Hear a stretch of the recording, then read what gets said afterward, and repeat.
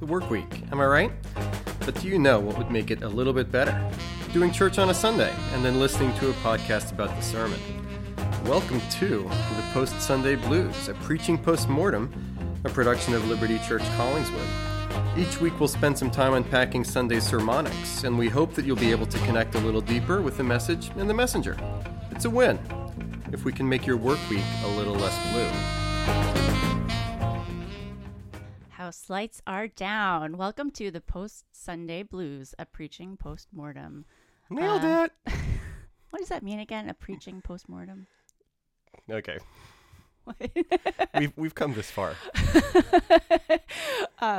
This is the podcast. I guess I'm the one explaining it then. The podcast where I sit here and I talk to my husband about the sermon he preached on Sunday. We excavate it. Yeah, we spelunk the sermon. Actually, that would have been a great alternate title to Preaching Postmortem. A sermon spelunking. I vote no Where on that both came of from, them. everybody. Anyway, welcome to this edition. We're in March and marching forward. What's been going on with you? Doing fine. Enjoyed a little more warmer weather yesterday and excited for the pod, baby. Okay. Well, we can jump right in. Both of us are kind of busy, or one of us is. Which one do you mean? My brain is somewhere else right now. I will get there, though. I will get there. Let's jump into Call It Stormy Monday, and maybe we'll get there. Yeah. Tell me about this week. Tell me about what's going on as you start off a new season, a new sermon series. Yes. So I have turned my Lent light on as of last week. We had our Ash Wednesday service that I thought was good for me. I hope it was good for other people last week. And the shift in the sermon series away from Genesis to our practices of presence as a result of the Represence initiative, or connected with it, and have been, I think the Ash Wednesday service did a large part to get me back in the framework of the Lenten season. I think I'm going to write a blog post about it this week. But there aren't many voluntary seasons for us as human beings, as in things that we can opt into. Like, we can't opt into spring. We can't opt into summer. It's seasons that are already fixed for us, whether we like it or not. We can't even really opt into like Halloween and Christmas. Like, they're just there. No, there are billions of dollars of industry that will force you to opt into those things. But with Lent, it's an opt-in, but this interesting combination of a voluntary opt-in season, but one that can and should profoundly shape us at the same time. So trying to fit myself into the mournful, melancholy strains of Lent coming into this sermon series. Sure. And honestly, it's not so hard if you're reading Ukrainian articles or looking at pictures. Yeah. It puts you into a framework of grieving and of sadness for our world. So I think that it's appropriate, not appropriate. The situation is not appropriate, but it's appropriate that we're in a season of Lent and a season of grieving. As much as I like to keep this podcast light, yeah, there's some realities on the ground. Yeah, and in some ways, and this is sad all the way through, pandemic has trained us to be able to contextualize Ukraine a little bit more, where there's this really bad thing happening. Localized in this case, pandemic was around the world. But this globally felt really bad, sad thing that we have very little control over. But then also, similarly, something that's really sad but doesn't necessarily affect us individually and personally, at least here in the United States. So I was thinking about how the sadness upon sadness continues to layer in, not to utilize what's happening in Ukraine merely as an accessory to our own grief and sadness, but it's been a tough couple of years, and even at the beginning of the sermon, which was a rewritten sermon from just about 2 years ago, the very beginning of pandemic, gave me opportunity again to think through, wow, it's been a long 2 years.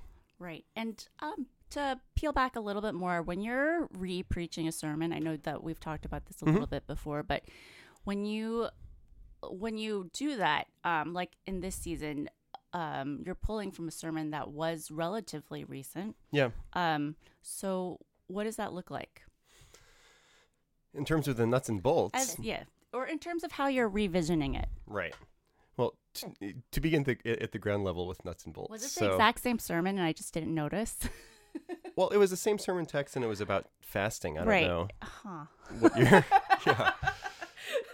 So working back to the beginning of pandemic, the first Sunday of pandemic, I preached on Psalm 46, A Mighty Fortress is Our God. And then the second Sunday of pandemic was the first Sunday of Lent. And I had the sermon series mapped out that it was going to be different. I forget what the series was, or it was something Lenten. And the first installment of that Lenten sermon series was about fasting. And so, and as you know, I'm showing you my notes right now that what I bring into the pulpit is pretty sketchy in terms of notes, and my sermons never appear in manuscript form. It's always fun when other preachers ask me for, hey, can I see your notes for the sermon? I could just go ahead and say, you're probably not going to be able to use them in any helpful way at all, but instead I send it to them anyway and say, hey, this isn't helpful. And we're like, right? So this sounds like a Pat McAdams Instagram post. Oh yeah, coming up. Okay, you should send him a snap. Okay, digital ministry director. Let's see if you're listening. And so I have to go back and listen to the sermon. That's what I was driving at. So I can't go back. I don't have enough notes to be able to figure out what I said from the notes. Wait, so the notes don't even help you? It's not just that they don't help other pastors you're giving to. Your notes don't help you. No, I cannot figure out what I preached 2 years ago just from looking at my notes for it. That's why sermon audio is very important for me, because it's the only extant record of the fact that these sermons actually happened. So it was eerie going back and listening. So you were there for the first sermon, as in it was your iPhone camera. Was I the only one there? that was filming me in our what was the audience? In our family room. And I was literally only there. Yeah. It filmed on Thursday afternoon, the day after Ash Wednesday. And then we were in the phase of pre-recording all of our worship service bits, editing them together, and then debuting them on Sunday mornings. And if you go back and listen to that sermon, Helen Wolves, it is on our website. You can even, the sound it's very different. It's a iPhone camera sound in a small room. It just has a completely different ambiance than a regular sermon recording. And I think it was interesting for me to think about 2 years ago, Jim, preaching this sermon. I had no idea that pandemic was going to be this long and this deep. So it's a little bit looking back on a younger version of yourself and saying, you have no idea what you're talking about, son. Sure. But here we are, sadly all grown up. And so I'd say about 2/3, the structure of the sermon, 2/3 of the sermon was the same, kind of the bones, but then building up from there, adding inflections, recontextualizing was the rewriting process. Right. Yeah, I can see that. I can see it applying. I can see the need for the sermon in both capacities. I clearly didn't remember it, even though I must have heard it twice. None of us did. I didn't remember it. You didn't remember it. No, none of us remembered it. It's why I felt free to repreach it, because nobody's paying attention. The time period right before the crisis, or right. at the moment of crisis, you kind of blank out. Yep. Yeah. And then looking forward, there's one other thing I have for Call It Stormy Monday. Maybe this is too pessimistic a thought, but I continue to have some waiting and see mode and or anxiety and worry about what life is going to look like, even as we begin our thaw from COVID. Yep. And so I forget what context I was in when I was talking about this. It just seems like mental health is pinging for a lot of people, where right, for sure. Where okay, we're moving out of what's been this really, in some ways slow, but then also really intense COVID pause on life being back to normal. But as thankfully things are getting a little more back to normal. Yesterday in Collingswood school system was the first day of mask optional after years and years and years. It felt like years and years and years of being with masks. We have a little more space, which I think gives more oxygen to people realizing, hey, I really have not been doing well at all. And having a little more time and bandwidth to devote to introspection. I don't know what's coming with all of that for people, which makes me feel like doubling down on practices of presence for this sermon series is important, because we've got to buffer up right now. No, that's a giant context. And I when you said that like Ukraine doesn't really impact us, like I think that this is going to be tangential, but part of my Lenten giving up things was that I deleted Reddit, Twitter, a major social media thing from my phone. So I've been good for you. Just in news media lately instead. So like out of the frying New York pan into Times, the fryer. The Atlantic, and I think that is actually it. If there was any hope from coming out of pandemic and feeling like there's a little bit more normal, it actually does throw you back into not normal, because it is true. affecting I don't know, the price of gas outside, and that means the cost of traveling to your family or whatever it might be, the cost of airfare, as I was like thinking about plane tickets to go on vacation. I'm not saying those are any but then so those are like minor complaints, but then I push and look through the like pictures of Ukrainian families like dying as they're trying to cross the border, and it's very so that's part of, just to flesh out the mental health picture. I don't even think I just think it's even more complicated. It's just one more layer of like complicated and sad. Yes, one final layer. Sorry. Before we move on, can we move on, please? Sorry, Helen Wolves. One other thing here. I feel under-equipped as a pastor. Or one of the jokes during pandemic is, hey, there was no seminary class about how to lead a church during pandemic. That was very much true. There are no chapters or books devoted to it at the beginning. I think another way in which I feel under-equipped is how to minister to a congregation in the midst of national or global crisis. Mm-hmm. And realistically, the church in the late 20th century going into the 21st, and you could say that this is a place of privilege on my part. So went to a predominantly white, wealthy seminary. And so not everybody late 20th century into the 21st century were things basically running pretty well and okay. So I acknowledge that. But as global national crises seem to be accelerating, and we are affected more frequently by things that are registered as more than just headlines for us, I'm still trying to figure out what the church's role in helping people through some of these things. So that's just an open question. I had a good meeting with our deacons on Sunday morning talking about Ukraine relief, but that's one piece of the puzzle, and there are more. Mm-hmm. Yeah. Well, that's the background. Helen Woods, if you have the answer, postsunddayblues@gmail.com. Let's move on to Sun Studios. Hoping for a sunny day. What's the song? Waiting on a sunny day. Bruce Springsteen. Oh, maybe that should Rising. be. That's still not. That still doesn't. What does that have to do with the biblical text? I'll have to go back through the lyrics. The Bible is the light.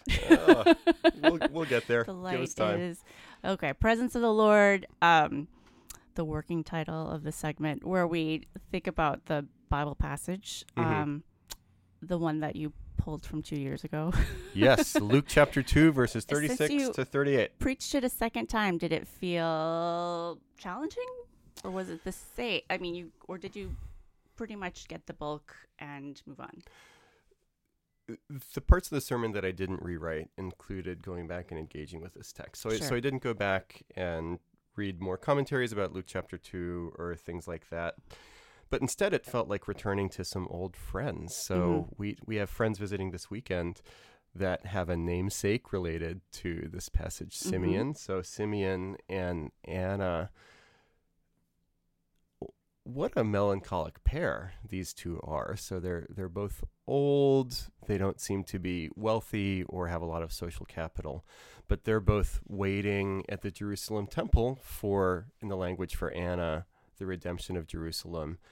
And Simeon likewise is waiting for the consolation of Israel. So we have these people that have been waiting for a long time, worshiping, fasting, waiting for God to make all things new through the Messiah. And then in Luke chapter 2, the light dawns and it actually begins to happen.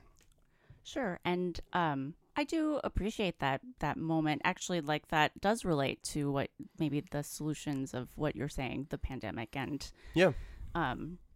Global crises. Like, it's waiting on the Lord and waiting for, I don't know. I hate waiting. I think we all hate the, like, what ifs. Yeah. But just to acknowledge that that's part of what God's calling us to do, and having these examples of Anna and Simeon. Yes. Yeah, and then went from there to jump off from verse 37 that Anna did not depart from the temple, worshiping with fasting and prayer night and day, focused on fasting. And then the middle of the sermon was a little bit of a grab bag talking about what fasting is and different aspects of why. So whether it's a sharpening or a focuser, freedom from our crutches, one way or another, a curbing of our enthusiasms. There was a little reference there. Did you get that? That was great. I did get that. You're in the wrong section again. Okay. Then grieving and waiting. Yeah, just trying to unpack fasting a little bit through the prism of this passage and thinking why don't we fast more? This also is skipping around a little bit, I'm sorry, but quoted a 20th century Christian writer and pastor saying that, hey, American Christians do a lot of things like read the Bible, go to church. Why don't we fast? Because it's so all over the place in the scriptures. So I wanted to make a little bit of a biblical case and apologetic for fasting itself. Right. And that does kind of relate to muddying the waters, as you're like challenging us to fast. You're the context that you're speaking to are people who have just varying levels, I think, of understanding of what fasting is. Yeah. So how do you address all those contexts? Sure. Are we going to muddying the waters? Shall we? Yes, we are. Okay. Here's something different from when I preached a sermon 2 years ago. I had a line saying that for most of us, fasting is scary and strange.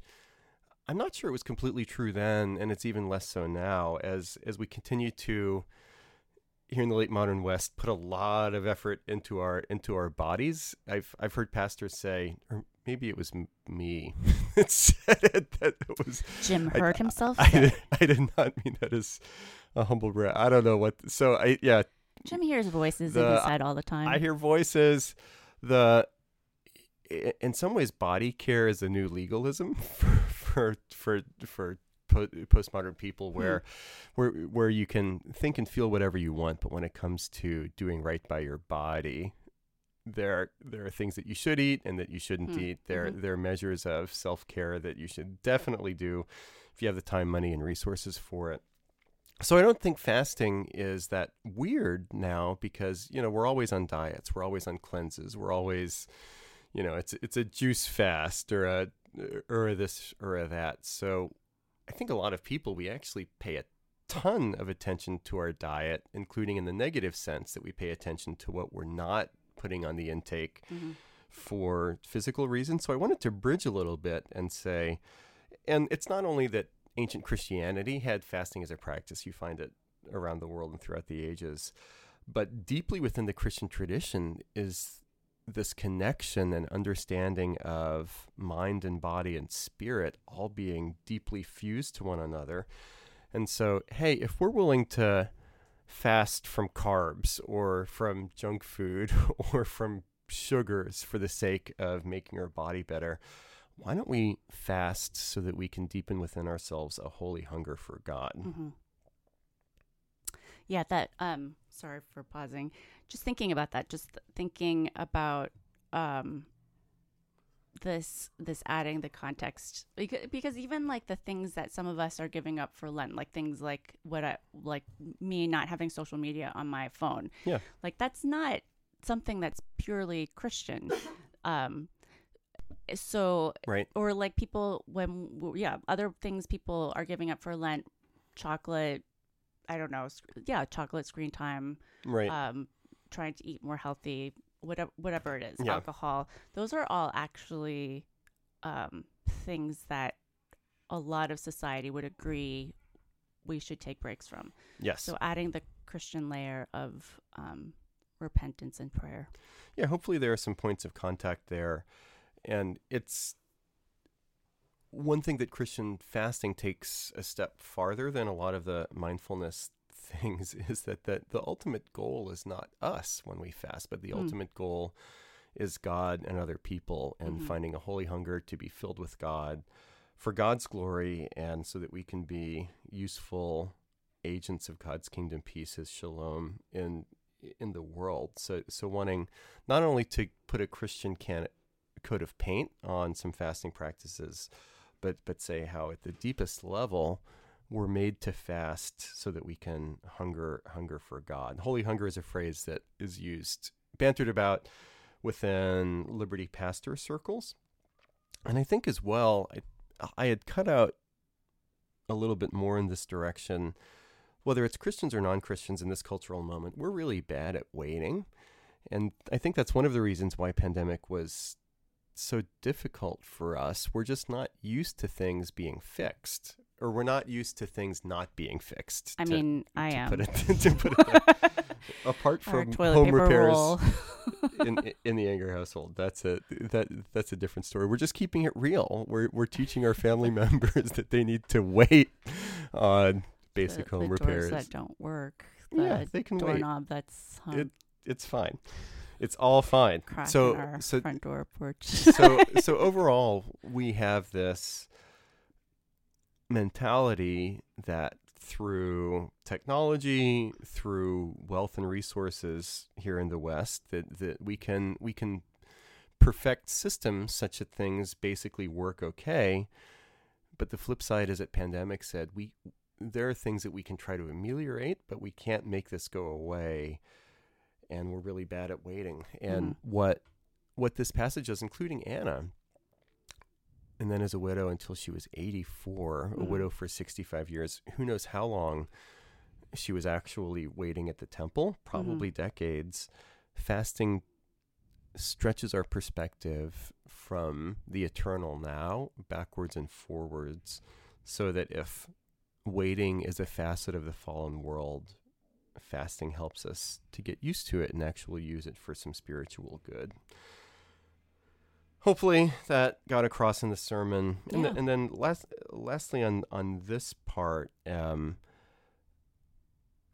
think there is a tendency for us to numb out in the midst of pain and sadness, whether it's documentation and statistics pointing to the fact that addictive behaviors and dependencies went up during pandemic, whether it's plenty of people saying that they're addicted to one extent or another to social media, or if the flip side of trying to get serious about mental health and wellness during pandemic is on one side, the other side is that we've just let ourselves go, and eating habits, junk food habits. Christian fasting recognizes that what we put into our body can have deleterious spiritual effects. And so let's fight the numbness of this period by fasting and getting more serious about Jesus. Sure, let's do it. Okay. I'm on board. One other thing for Muddying the Waters? Wait, you said there was one other thing. You already said that was the thing you said was the last thing. That's what you said. Well, this is something that I actually wanted to cover in Presence of the Lord. Okay, I said there was only one more thing about Muddying the Waters. One more thing, Presence of the Lord. It's always a fun challenge for me to figure out how to get to the cross in any given sermon. Made it a little bit easier from Luke chapter 2, where Simeon gives the encroachment of the first shadow of the cross upon Luke's gospel. Simeon blessed them and said to Mary, his mother, "Behold, this child is appointed for the fall and rising of many in Israel, and for a sign that is opposed, and a sword will pierce through your soul also." That was a through line to get us to the cross. And I was intrigued to think about, it was just one line in the sermon, but talking about how for 3 days and 3 nights, Jesus fasted from life for our sake, a fast from light, a fast from oxygen. The concomitant there is that in the Christian story, it's not just fasting all the way down, but there is a feast to come. Yeah. And so we can be anchored in our fasting by recognizing that fasting is not the end of the story, which if it's just materialism or secularism, our lives will end in an eternal fast of death. Yeah. But that's not the Christian story, and we actually have better news. That's great. Yeah, the I think so. Take up Jesus is the part. Did I write that? I wrote down that. Was that you? Was that just my thought? Lent has a putting down and a taking up. Right. So Right. Yeah. we put down by fasting, and in various ways we take up the cross of Jesus in our lives in a deeper way during the Lenten season. Yeah. So let's think of ways to do that. Yeah. Okay, moving on to bar band cover tunes. You did have lots of quotes. I think you have a list. I have quotes all over my page. The only one I'm really annoyed by was the Curb Your Enthusiasm. I was like, really? You really wanted to do that? I guess you also had the song at the beginning from Otis Redding, only you were Don't quoting miss someone your else. water. That was the country version. So Clara Strangely, it came out of my mouth. Clara whispered to me, "Oh no, he's going to sing." Oh, what a missed opportunity. Well, Clara, our daughter, who's worried about singing. But worried about your singing. My singing, specifically. She's quite happy to sing. She's not. Man. Yeah, me trying to do Otis Redding would just be absolutely horrible. So I was blocked by the big O. You just could tell. Yep. Yeah, I just didn't go there. Sometimes I have discretion. I can self-edit sometimes. Yes, you don't miss your water till the well runs dry. But when you left me, Emily, and said bye-bye, I missed my water. My well ran dry. So we appreciate things more in their absence. And please let go. Yeah, I was just going to say, you cut me, you preempted me. Oh, the places I could go. Oh, yeah. No, stay here. It'll be great. I really might. I could do better. I might go. I could do better. Yeah, so a great old soul song, and something that introduced us, I think, straight away to this concept or idea of appreciating things more in their absence. You're, as far as I know, you're not familiar with that soul song, Em. You've heard that cliche or that phrase, right? I don't. You don't miss your water till the well runs dry. I remember now. I'm starting to remember all these things. They're coming back to me. But like the Brad comment. Illustration, was that actually true? Like, did you actually write those exact words? I did. Yeah, it was. I don't know it was I a one sentence I letter. It was a big step for an emotionally stunted, non-communicative seventh grader. The podcast that we did about it, I feel like I might have said that I didn't believe you. Well, we weren't doing podcasts we then. Weren't? No, that was. I feel like we were. It feels like we've been doing this forever. That's a good thing. But no, podcast started. I don't think it was true. Okay. I know. I do believe him. Text Brad. Yeah. Ask him. Fact check. Okay. Anyway, other quotes you want to highlight? So the 20th century pastor that said, hey, maybe we should fast, and are we not embracing the cross of Christ if we don't? Guy's name was Wesley Duell. I just found that from Mr. Googling around about Christianity and fasting. So I don't really have any context for who the good Reverend Duell was. Sorry about that, Helen Wolves. Feel free to do a deep dive. I hope he was an okay person. Oh my gosh. Because I didn't go back and check. Hopefully he's a good guy. Just like John Mark Comer. Been quoting him a good bit recently. And then a nice quote from Richard Foster about fasting. Our human cravings and desires are like rivers that tend to overflow their banks. Fasting helps keep them in their proper channels. Em, did you laugh when I introduced Richard Foster and said no relation to David Foster Wallace? There was a mental pin, but I didn't really think it was a joke. So you didn't laugh. Correct. Okay, not surprising. Then the other reference that was really a late addition, Clive James. You see a lot of Clive James books on my bookshelf and bedstand. Mm-hmm. So late on Saturday night, I think after you had turned off your lamp on the bedstand, I finished up reading Clive James' memoir called Unreliable Memories. I'll have to go back and check. Unreliable something. So he grew up in Australia. And the memoir ends with him getting on a boat to go to England for his postgraduate career. I have career envy of Clive James. He was kind of a English public intellectual. So he was a movie critic, TV critic. He was on newscasts. He had his own TV show for a while, but was a polyglot, taught himself multiple languages to be able to read things like Dante's Inferno and the original. Really great literary critic, expert of 20th century history, great poetic critic, and also a poet himself. Anyway, he's one of my literary heroes from the 20th century. Read a ton, loved a ton of different authors, kind of like a higher brow Roger Ebert. So one of the things that you've heard me say about Roger Ebert, my favorite movie critic, he may have died 20 years ago now. Two things about Roger Ebert that I love as a movie critic. Number one, he's a really good writer. And number two, he actually loves movies. And many movie critics lack either one or both of those things. They're not good writers or, hey, do you actually enjoy movies at all? Stop complaining. Come on, don't going to the movie theater is not your weekly perp walk where you just have to go through the motions for the sake of other things. Anyway, Clive James, I knew that he had died a few years ago. And then after I finished the book, had a couple minutes before bed. I should not go to YouTube right before bed. That's but you did. Bad personal hygiene. Usually I don't. Found an interview of Clive James by the BBC very shortly before he died. And it was heartbreaking for me to hear him say, when I die, that's it. And it's been a good run. Somebody who had such a joy for aesthetics and vivacity and passion for life. Just to hear him say, yeah, I'm good. We're done.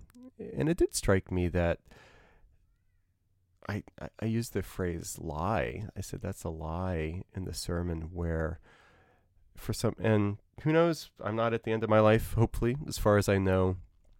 But to get to the point where you've made peace with not being able to read books, write about them, enjoy poetry, see a sunrise and be okay.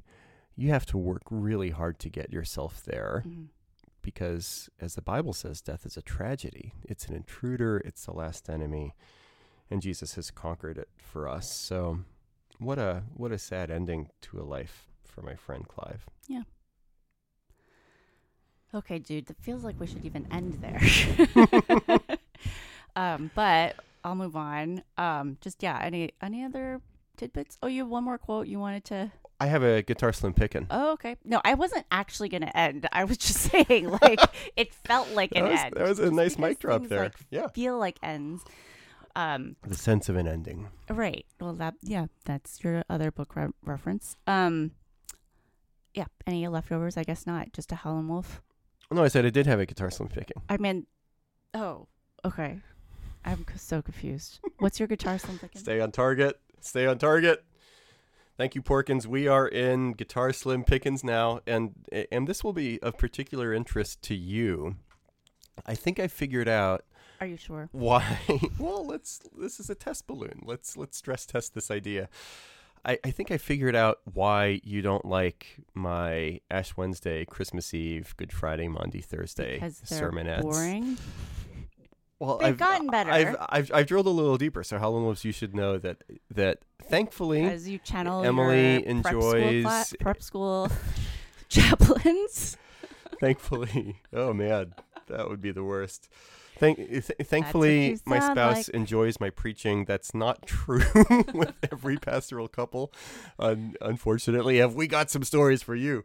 But Emily is not a fan of my one-off sermons for these Good Friday, Ash Wednesday They've gotten sorts of fine. Things. Well, they used to be worse. They used to be worse. Hopefully, they're getting better. But here's what came to me when I was preparing the Ash Wednesday sermon as to why you don't like them and maybe they're not as good. I spend a lot less time on them. I never thought of that before. So what you have with like an Ash Wednesday service homily is a sermon. You spend no time on this podcast. It's bare bones. So with something like including this past week, the Ash Wednesday service, it took longer to deliver than it did to write. And I'm not blowing it off. I take it seriously. But in the economy of my week, I with special services, maybe I should change that, but so far I haven't. What you have, so there's no introduction, there's no thought to structure, there is no references, there is no aesthetic considerations. I'm just explaining something about a Bible passage. You're basically just admitting to me that like your sermon is worse on those weeks. I did not mean to say that. So you're saying you didn't put any thought into them. No, I put thought into them. Here's why I'm okay with my process. I don't like them because you don't put thought into them. That's what you just told me. This took a turn. I'm okay with my process for these things because you like variety. You know that variety is a spice of life.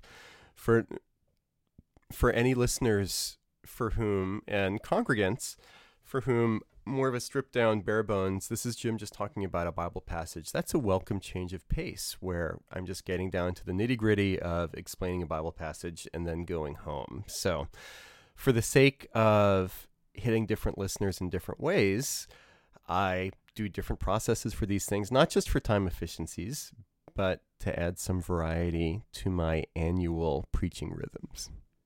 Boom. I'm going to take my response off air. Okay. There we go. Actually, after you. Do we have any Howlin' Wolves? I could be a Howlin' Wolf at this point, but I really think I should take it off air. No Howlin' Wolves for this week, but feel free to write in postsundayBlues@gmail.com. If you want to know my real thoughts. Wanted to say, but related here in our encore section, thanks for all the people that downloaded Five Golden Things, the Liberty lists. The download numbers were good from last week. Hopefully that podcast will find an audience with our congregation and beyond as we continue to push back the darkness of digital Babylon.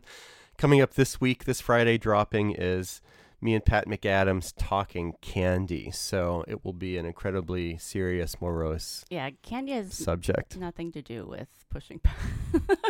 Or I should say, how does candy push back digital Babylon? It's a Christian podcast about candy. There's a rationale for everything. Wanted to give a very quick shout out as well for the sermon coming up. I think you're going to like this week's sermon, which I don't say very often because I'm always setting myself up your last point for failure. This week's sermon on Sunday is going to be preaching about gospel friendship as one of our practices of presence. And because it's Lent, I decided to take it in a melancholic direction. The sermon text for this Sunday talking about the importance of community is Psalm 88, a psalm of deep loneliness and isolation that ends with, "Darkness is my only friend." And with that, how was it? That was amazing. Thanks so much for joining us. This has been the Post Sunday Blues, a preaching post-mortem production of Liberty Collingswood. Go ahead, rate, review, and subscribe, and you can find all things Liberty Collingswood at libertycollingswood.org. No more Post Sunday Blues. Here comes some pre-Sunday happy.